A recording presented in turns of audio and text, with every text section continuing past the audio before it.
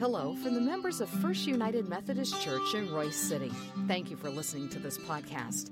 We hope you find it meaningful and relevant. You're invited to join us for worship anytime, and you can learn more about our worship options, location, and small group opportunities by visiting our website, fumcroysecity.org. May God bless you as you listen to His Word proclaimed. Good morning. My name's Pam Davis. Richard, would you come pray with me, please, and pray for us?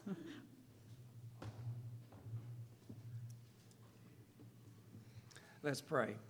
We thank you, Lord, for this day, for all that are here. We're thankful, Lord, that you see great potential in all of us. When we do not see it in ourselves, you do.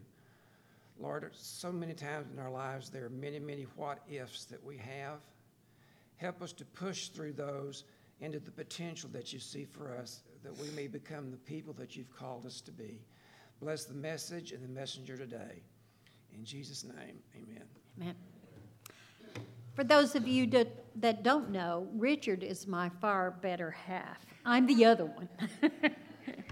And we've worshiped here at this place since 1975 when we moved to Royse City.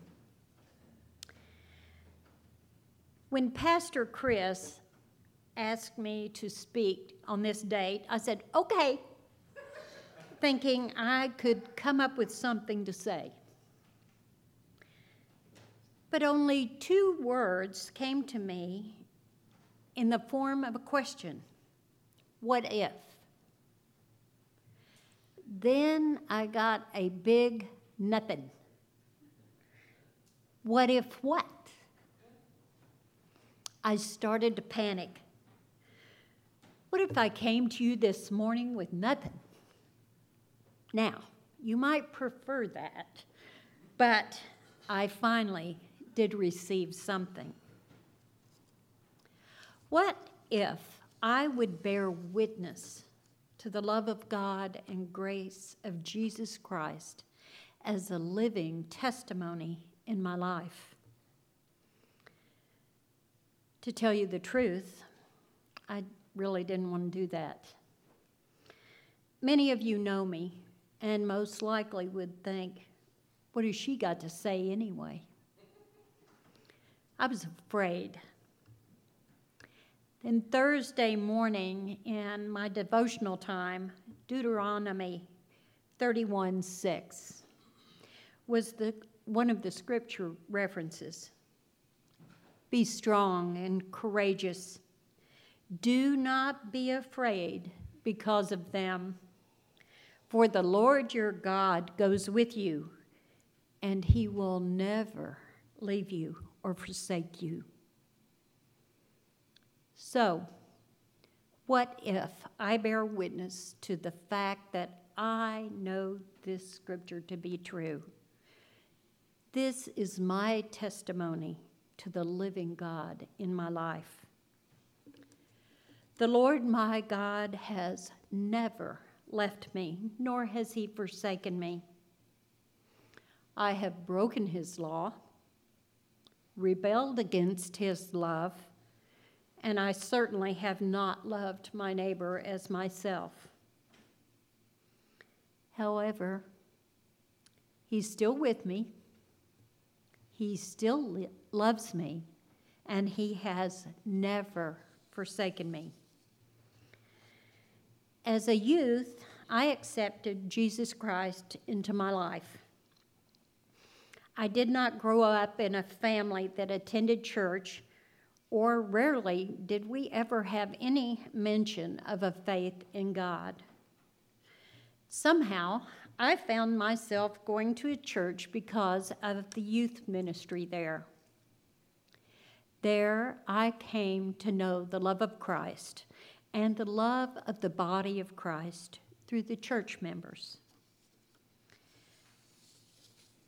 As life went on, one day I realized I had wandered into a deep desert place of my soul.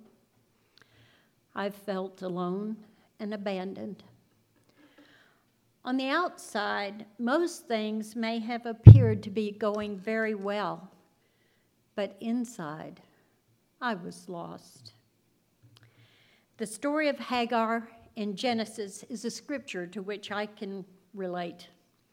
You see, she ran away from her home and was lost, hiding under a bush in the desert. Then God saw her, and he brought her out. She named him the God who sees me. God saw me. Because of his unfailing love, he wrapped me up in the cloak of the grace given to us in Jesus Christ and walked me back to where I belong, in the center of his love, mercy, and grace. Ephesians 4:30 tells us, we are sealed for the day of redemption. That I believe to be true without any doubt. I live in redemption and in his grace. I'm certainly not perfect, but God isn't finished with me yet. Let's look at our scripture reference today. It's Colossians 3:12 through 17. Therefore, as God's chosen people, holy and dearly loved, clothe yourselves with compassion, kindness, humility, gentleness, and patience. Bear with each other and forgive one another. If any of you has a grievance against someone, forgive as the Lord forgave you. And over all these virtues, put on love, which binds them all together in perfect unity. Let the peace of Christ rule in your hearts, since as members of one body you were called to peace, and be thankful. Let the message of Christ dwell among you richly as you teach and admonish one another with all wisdom through psalms, hymns, and songs from the Spirit, singing to God with gratitude in your hearts. And whatever you do, whether in word or deed, do it all in the name of the Lord, giving thanks to God the Father through him.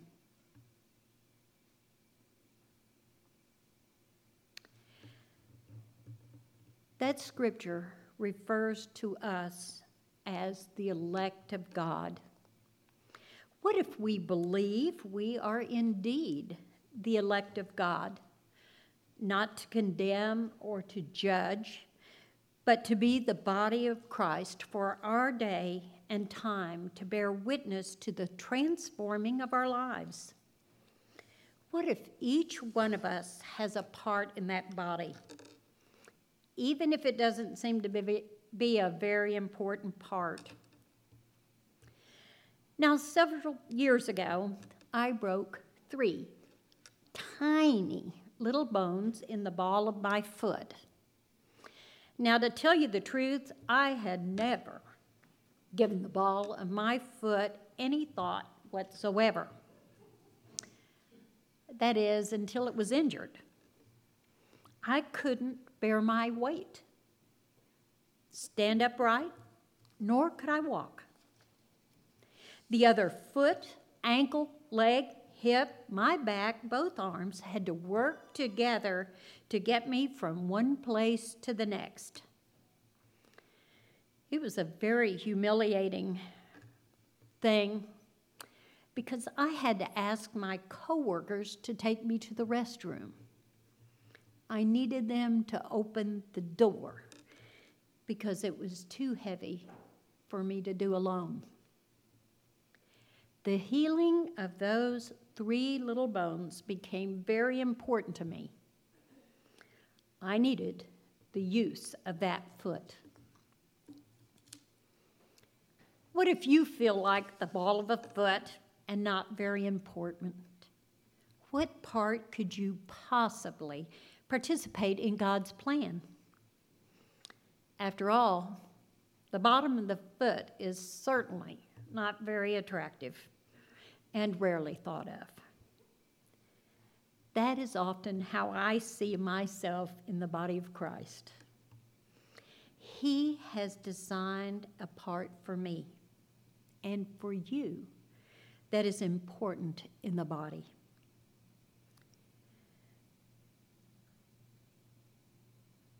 What if you are one of the other members called upon for support or to carry the burden? I can bear witness to the fact that I would not have come this far without the support of the members of the body of Christ who love me and encourage me to be the woman of God He has called me to be.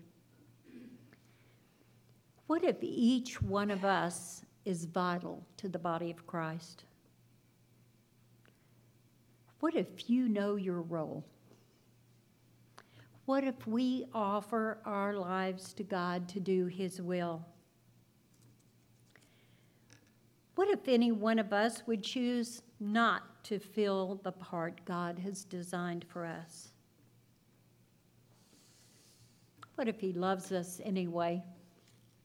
Ephesians 3:16 through 19 says that He would grant you, according to the riches of His glory, to be strengthened with might through the Holy Spirit in your inner self, that Christ dwell in your hearts through faith, that you, being rooted and grounded in love, may be able to comprehend with all the saints what is the width and length and depth and height, to know the love of Christ which passes knowledge.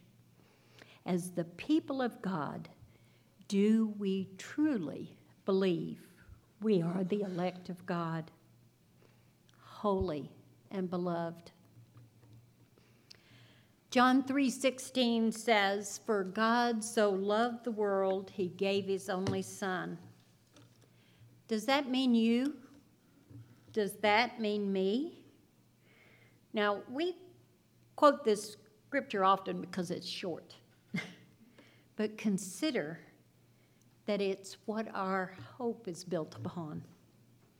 What if we have the faith that God indeed did send His Son as a living offering for us? What if that faith isn't enough? Matthew 17:20 through 21, Jesus tells us, if we have the faith as small as a mustard seed, we could say to that mountain, "Be moved," and it would be moved. What if we had at least that much faith? As the body of Christ, the elect of God, what if we could say to the mountains in our life, "Be moved," and they would be moved? Do we have the faith as small as a mustard seed? Can you imagine the body of Christ if we would seek first the kingdom of God and His righteousness? Would we lay down the burden of worry and move forward in courage? What if we believe we could ask and it will be given to us? Seek and we will find. Knock and the door will be open to us, as promised in Matthew 7 through 12. What if we knew that in all things God works for the good of those who love Him, who have been called according to His purpose? Do we love Him? Are we called according to His purpose? Does this only mean in times of trial and tribulation, or does it mean in the good times as well? What if we believe if God is for us, who can be against us? What if we believe? Who shall separate us from the love of Christ? Shall trouble or hardship or persecution or famine or nakedness or danger or the sword? What if we would walk in confidence toward the purpose God has called us to? What if we, the body of Christ, would believe we could? Recently, I've been privileged to know Jillian through her mother, Donna Latier Stafford. Jillian was born with a debilitating disease that left her physically challenged in numerous ways. Jillian was never supposed to live at all, not even a few short days. The doctor said for sure Jillian would never reach puberty. Jillian believed she would live. Jillian believed that she would go to school and graduate from high school, which she did in May. When she rolled across the stage to receive her diploma, her entire class at Highland Park High School stood up and cheered for her. Her mother told me the entire McFarland Auditorium was on their feet. 2 weeks ago, Jillian decided she wanted to go to a Christian camp this summer for special needs individuals.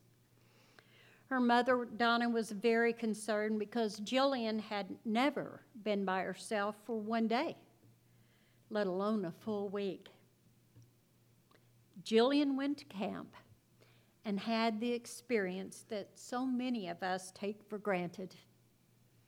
She shared her witness to the grace of God in her life, which gives her courage pressing toward the purpose He has called her to do. Jillian shows love, joy, hope, and great courage in the face of great adversity. She has lived her faith that she is called according to God's purpose in her life, despite many obstacles. What if, as the body of Christ, we believe in all things, we are more than conquerors through Him who loves us? What could we do as living witnesses to the grace of God in our lives? What if, as in 2 Corinthians 3:18, we, the body of Christ, reflected the Lord's glory as we are being transformed into His likeness? Do we truly believe we can be transformed into His likeness? What if, as in the body of Christ, we believe, as we read earlier in Colossians 3:12 through 17, as the elect of God, holy and beloved, put on tender mercies, kindness, humility, meekness, long-suffering, bearing with one another, and forgiving one another. If anyone has a complaint against another, even as Christ forgave you, so also must you do. But above all these things, put on love, which is the bond of perfection, and let the peace of God rule in your hearts, to which also you have been called in one body, and be thankful. Let the word of Christ dwell in you richly in all wisdom, teaching and admonishing one another in songs and hymns and spiritual songs, singing with grace in your heart to the Lord. And whatever you do, in word or deed, do all in the name of Lord Jesus, giving thanks to God the Father through Him. As the body of Christ called here and now, do we put on the cloak of grace to do his good will and spread the message of God's great love through us in Jesus Christ? And you know, I was reminded at the beginning of this service when that child came running down the front and he said, "Wait for me, I'm coming to you." What if we came to God that way? What if we came running to him? "Wait for me, I'm coming for you." I ask you this, what if? Liz, would you come lead us?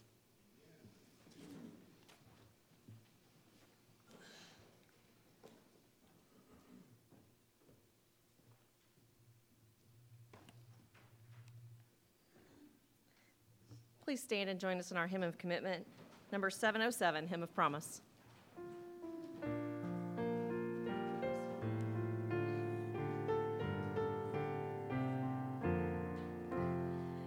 In the balm there is a flower, in the seed an apple tree, in cocoons a hidden promise, butterflies will soon be free. In the cold and snow of winter there's a spring that waits to be unrevealed until its season, something God alone can see. There's a song in every silence, seeking word and melody. There's a dawn in every darkness, bringing hope to you and me. From the past will come the future, what it holds a mystery, unrevealed until its season, something God alone can see. In our end is our beginning, in our time infinity. In our doubt there is believing, in our life eternity. In our death the resurrection, at the last a victory, unrevealed until its season, something God alone can see.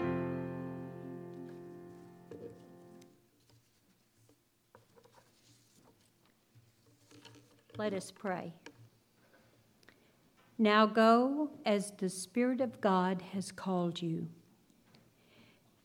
to be a people of grace, to be a people of truth, to be a people who pursue peace, to be a people who forgive, to a people who love. And may God lead and guide you. Amen.